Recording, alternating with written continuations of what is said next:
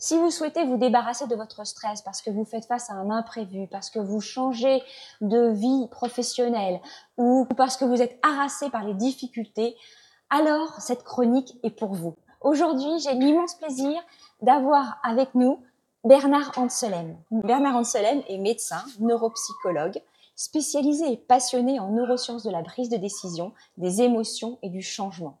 Son credo est de vous aider à optimiser votre cerveau. Il est formateur de médecins, conférencier, consultant, membre du comité éthique et de recherche de l'Université de Savoie et il est certifié de l'Université de Berkeley de Californie sur la science du bonheur.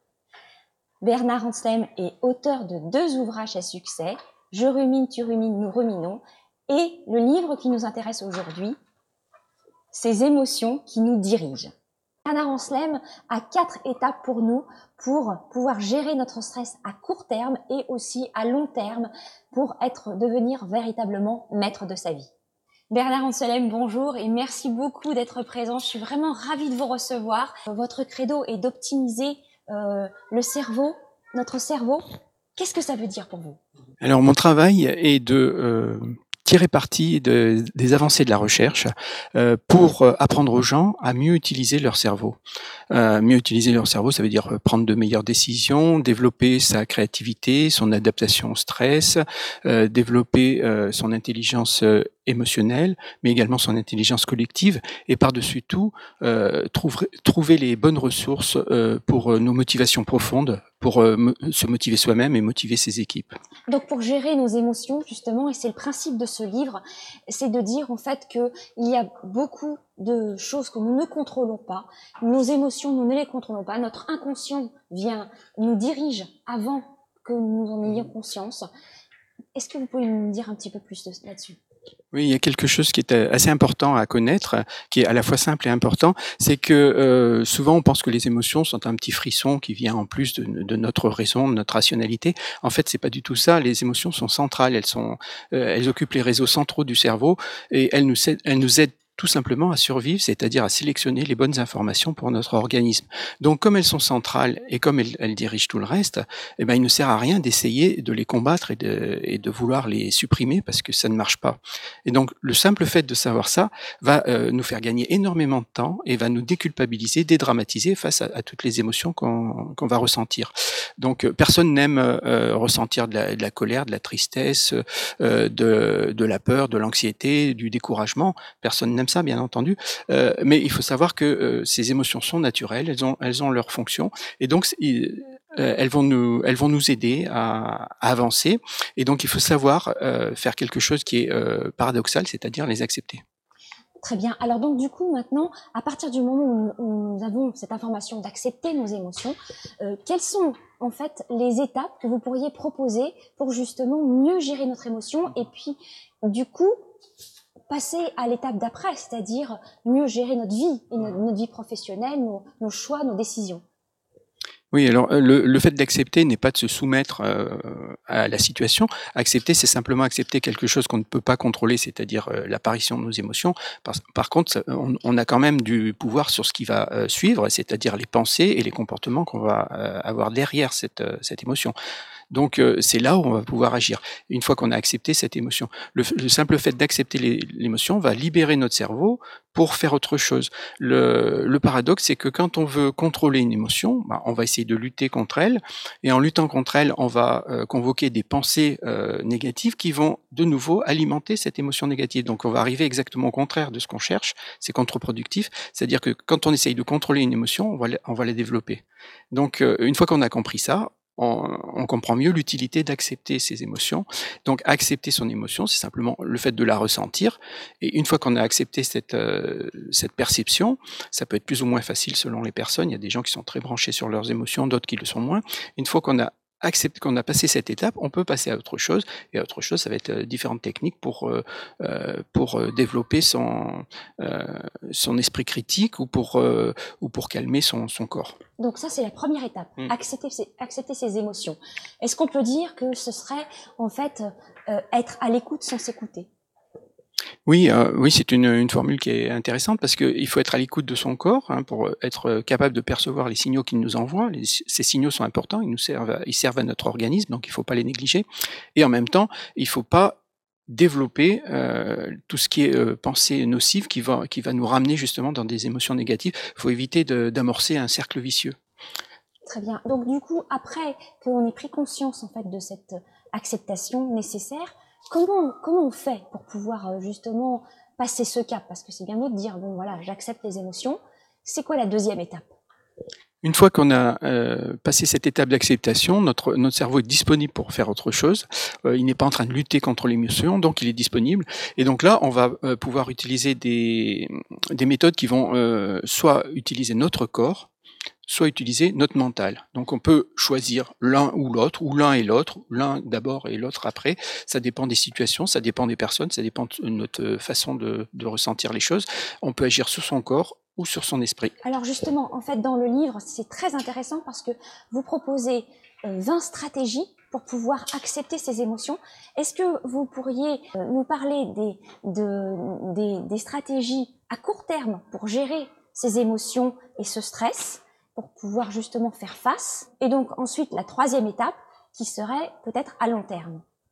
Oui, on a des méthodes qui vont être valables sur le court terme, qui sont efficaces tout de suite. Donc ça, on va les utiliser en temps réel. Et puis il y a d'autres méthodes qui vont permettre de cultiver un petit peu un état d'esprit pour mieux affronter toutes les difficultés, toutes les émotions négatives de la vie, mais qui nécessitent par contre un certain entraînement, mais qui ont l'avantage d'être plus durables. Donc ce sont deux domaines un petit peu différents. Donc, à court terme, qu'est-ce qu'on peut faire? Donc à court terme, on peut soit agir sur son corps, soit sur son esprit. Agir sur son corps, ça va être par exemple pratiquer une activité physique qui va utiliser les ressources de notre cerveau. Quand on a du stress, on va accumuler de l'énergie. Cette énergie, il faut l'utiliser. Donc on peut faire le tour du pâté de maison, aller courir, faire un sport qui nous plaît, n'importe quelle activité physique qui nous plaît. Et la notion de plaisir est importante parce que ça permet justement d'une part de développer des émotions positives et d'autre part d'être actif dans la durée. On va pouvoir l'utiliser longtemps. Donc, qu'est-ce qui se passe en fait dans notre cerveau parce qu'on entend partout de dire il faut faire de l'exercice, il faut marcher, etc. Mais concrètement, qu'est-ce qui se passe? Pourquoi c'est efficace? Donc ça va occuper d'une part ça occupe notre cerveau, ça le distrait, c'est une première chose, mais c'est pas la plus importante. La plus importante, c'est que ça va consommer les ressources qu'on a accumulées, que le stress a accumulées. Le cortisol qui est délivré pendant le stress va générer de l'énergie, et cette énergie, il faut l'utiliser, sinon elle va se transformer en inflammation, elle va être toxique si on ne l'utilise pas. Donc il faut utiliser cette énergie qui est produite par le corps. Ça, c'est l'exercice physique. Pas lutter contre. Et surtout ne pas essayer de lutter contre, oui, tout à fait. D'accord. Et donc, du coup, et au niveau mental, du coup. Voilà, alors au niveau physique, on a aussi le contrôle respiratoire Voilà. qui marche au bout de 3-4 minutes. Hein. Ralentir sa respiration, ça s'appelle la cohérence cardiaque, quelquefois on l'appelle comme ça. Mais c'est tout simplement un ralentissement de la respiration qui va envoyer à notre cerveau un message d'apaisement, puisque le corps et le cerveau sont reliés par des tas de canaux. Et donc ce ralentissement respiratoire va tout simplement envoyer un message d'apaisement au cerveau au bout de 3-5 minutes à peu près.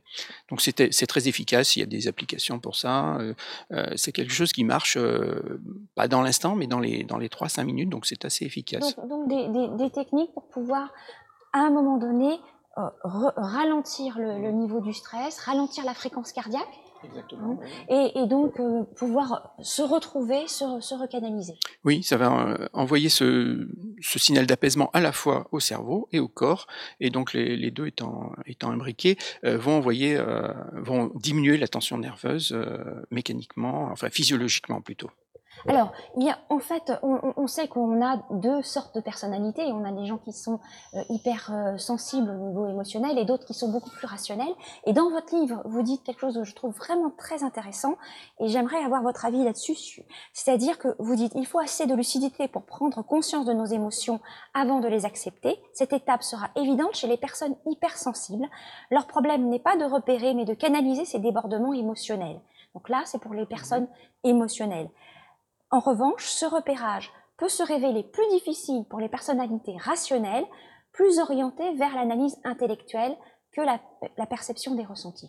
Donc ça veut dire en fait que tout ce que nous avons dit pour le moment est certainement très, intéressante et va parler aux personnes hypersensibles au niveau émotionnel. Les personnes rationnelles, comment elles font pour... Voilà, on a là c'est c'est schématique, c'est un petit peu caricatural. Après il y a toutes les nuances entre les deux, mais effectivement on peut utiliser soit son corps, soit son mental. Et on va avoir des techniques aussi qui vont faire appel à notre mental. Ce sont des techniques qu'on appelle de réévaluation cognitive sur le plan technique, mais qu'on peut appeler plutôt de recadrage. Ce sera peut-être plus parlant. Donc les techniques sur le mental, ça va être déjà l'acceptation, c'est déjà une technique mentale. La deuxième, ça va être le recadrage de ses pensées, c'est-à-dire l'analyse critique de ses pensées, essayer de trouver un autre angle de vision qui soit plus favorable, une autre façon de penser qui soit plus favorable. Il y a des techniques pour cela. Donc il y a des techniques pour cela, et ça permet de faire baisser la tension émotionnelle et puis d'orienter vers de nouveaux comportements plus constructifs. Et puis la troisième technique, ça va être ce qu'on appelle l'imagerie mentale, c'est-à-dire faire appel à ses forces et à ses émotions positives.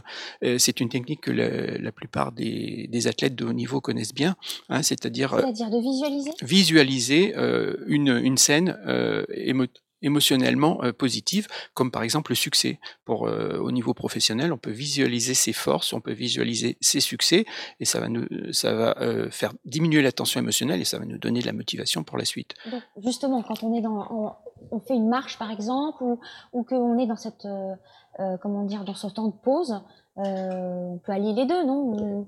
Oui, tout à fait, on peut allier les deux, hein. On peut utiliser l'activité physique et cette réflexion. D'ailleurs, la marche va favoriser la créativité mentale, puisqu'elle va améliorer la circulation sanguine au niveau du cerveau, et elle va permettre de développer aussi donc l'activité du raisonnement en même temps. Tout le monde a expérimenté ça. On sait que quand on marche, on a souvent des idées, on est souvent plus productif. Oui. On connaît l'expression initiale et originale de péripatéticien des philosophes. Exactement. Voilà, exactement. Ouais, mais ils avaient compris que en marchant, et voilà. c'est beaucoup plus productif. Ouais. Donc si on arrive à la troisième étape, donc sur le long terme, c'est-à-dire de pouvoir donc avoir des stratégies pour pouvoir rebondir, quelles seraient-elles? Voilà, donc là, on a vu ce qui marchait dans l'instant, voilà. Et on a aussi des techniques qui vont être plus durables, mais qui nécessitent un apprentissage, donc qui sont un peu plus longues. Et donc, on a par exemple la pleine conscience, hein, qui nous apprend à revenir dans l'état présent et à ressentir et à prendre de la distance par rapport à nos pensées et par rapport à nos anxiétés. Donc ça, c'est une première technique. La deuxième, ça va être d'apprendre à orienter son esprit sur les éléments positifs de l'existence, ce qui n'est pas facile puisqu'on est tous câblés pour repérer le négatif. On apprend à repérer le négatif, c'est une question de survie, de notre câblage ancestral, hein, voilà, tout à fait. Voilà, et puis il faut repérer le négatif pour survivre. Donc notre cerveau est câblé pour repérer le négatif. Donc on va lui réapprendre que dans la vie moderne, on peut aussi apprendre à repérer le positif, ça peut être constructif. Et donc ça, c'est pas évident, ça s'apprend, mais c'est pas très compliqué. Donc, comment on fait? Est-ce que ça marche vraiment? Oui, on va entraîner son cerveau à repérer des choses positives. Il y a l'exercice des 3 bienfaits par jour. Il y a des tas d'exercices pour apprendre à orienter son cerveau vers ses forces plutôt que vers ses angoisses et vers ses insuffisances. Alors, si on avait justement une habitude à donner, j'ai beaucoup aimé, en fait, justement, cet exercice des 3 bienfaits par jour. Si on avait une habitude est-ce que vous pourriez nous en parler un peu plus de ces 3 bienfaits par jour pour peut-être nous donner au moins une astuce qui sera applicable tout de suite? Oui, alors c'est un exercice qui présente beaucoup d'avantages parce qu'il va apprendre à notre cerveau à repérer ce qui nous est arrivé de bon pendant la journée, en prenant 3 exemples dans la journée, mais en les détaillant, en donnant le maximum de détails pour que ça ait le plus d'impact sur son cerveau. Et donc là, on va générer des chemins dans notre cerveau, des chemins neuronaux, hein, c'est-à-dire des chemins de la communication, de l'information, qui vont permettre petit à petit de remplacer nos idées négatives par apprendre à repérer des choses positives et qui vont nous donner des motivations également. Donc cet exercice, donc on va le faire 15 minutes tous les soirs pendant 15 jours. D'accord. C'est pas très long, c'est un petit effort, mais c'est pas un gros effort. Et les effets bénéfiques vont perdurer jusqu'à 6 mois. Hein, donc c'est quelque chose d'assez puissant, on se rend pas compte. C'est 6 quelque chose mois. de puissant. Et au bout de 6 mois, on va recommencer si nécessaire, ou alors on aura peut-être, ce sera peut-être suffisant parce qu'on aura appris à repérer le positif. Donc c'est une habitude à prendre. Et en fait, c'est une des choses que vous précisez beaucoup dans ce livre, c'est-à-dire qu'en fait, on ne peut rien, on ne peut avoir aucun résultat si on ne s'astreint pas quand même à une certaine habitude, à une certaine répétition. Donc ce serait Mmh. la 4e étape, c'est-à-dire que toutes ces stratégies, à court terme ou à long terme, elles sont, comment dire, elles portent leurs fruits à partir du moment où on fait la répétition. Comment ça fonctionne? Pourquoi c'est vraiment Alors, si important? avant de parler de la répétition, il y a un autre élément aussi que j'aimerais mentionner, c'est le lien social, le tissu Bien social. sûr. C'est quelque chose de fondamental aussi pour développer son cerveau. Le cerveau a besoin du lien social pour se développer et pour réguler ses émotions. Et donc, le fait d'interagir avec les autres, c'est fondamental et ça va nous apprendre à affronter le stress, à diminuer nos émotions négatives. Et donc, que ce soit l'orientation positive, la pleine conscience ou le développement du lien social, de relations de qualité, de relations bénéfiques, bien entendu, que ce soit l'une de ces 3 techniques ou d'autres d'ailleurs, il y en a d'autres qui sont décrites dans le livre, ces techniques ne marcheront que s'il y a un apprentissage. Et cet apprentissage va buter contre nos habitudes. Et nos habitudes, ce sont des chemins neuronaux qui sont très puissants, puisque à chaque fois qu'on donne une information à nos neurones, à chaque fois qu'ils communiquent, l'information va être de plus en plus forte. Donc une habitude, c'est quelque chose qui se répète, et donc les chemins neuronaux vont être très puissants. Les chemins d'une habitude vont être très puissants. Donc face à cette habitude, il faut pouvoir développer un nouveau comportement, une nouvelle habitude bénéfique. Et donc au début, ça va être difficile. Pour ça, il faut répéter encore et encore toujours le même comportement. Surtout qu'on a de mauvaises habitudes, donc ça veut dire qu'il faut remplacer nos mauvaises habitudes, parce que les chemins neuronaux, vous l'expliquez très bien, justement, sont, comment dire, déjà créés sur les mauvaises habitudes. Donc du coup, Tout à fait. On peut prendre un exemple. Si, par exemple, quelqu'un qui a l'habitude de penser je n'ai jamais de chance, ou alors je ne suis pas doué pour ça, ou alors je vais pas y arriver, par exemple, voilà, ça va être une habitude de pensée. Donc cette habitude est très robuste dans le cerveau. Et si on veut mettre en face une autre habitude, c'est-à-dire je peux toujours progresser, j'ai des qualités pour progresser, je peux y arriver, cette habitude-là va être très difficile à être mise en place face au chemin, l'autoroute d'information de l'habitude précédente, qui est de dire je vais pas y arriver, par exemple. Donc pour ça, il faut de la méthode, c'est-à-dire il faut s'entraîner. On a l'habitude de penser que pour un effort sportif, un athlète de haut niveau doit s'entraîner. On est familier avec cette idée. Par contre, pour changer une habitude dans le cerveau, on pense pas forcément au fait qu'il faut s'entraîner aussi un petit peu. sur soi. Voilà, travailler sur soi, s'entraîner, et puis répéter, et à force de répétition, les nouvelles habitudes vont s'ancrer dans notre cerveau. Surtout qu'en fait, vous dites dans le livre, que je trouve vraiment très pertinent, notre cerveau est programmé pour économiser de l'énergie, donc en fait, on est un peu feignant quelque part, non? Utiliser des habitudes est moins coûteux qu'imaginer et appliquer de nouvelles solutions. La force des habitudes nous dissimule des solutions parfois évidentes. Donc, est-ce que nous avons un cerveau feignant? Oui, alors c'est un petit peu excessif, mais c'est vrai, c'est un peu vrai, puisque le cerveau doit économiser son énergie, puisque son énergie est limitée, hein, donc il doit faire des choix, et donc il va choisir la solution, le comportement il va avoir tendance à choisir le comportement qui va dépenser le moins d'énergie. Donc utiliser un automatisme, c'est moins coûteux. En attention et en énergie, c'est moins coûteux en effort, donc en général. Donc on va avoir tendance à choisir ses habitudes. Donc, est-ce qu'on peut dire à ce moment-là que finalement, on a l'impression que prendre des habitudes et s'autodiscipliner, c'est contraignant, mais finalement, c'est un confort pour notre cerveau, pour notre esprit après, de se reposer sur des habitudes qui vont nous aider, nous porter? Oui, donc c'est un degré de liberté qu'on va s'accorder.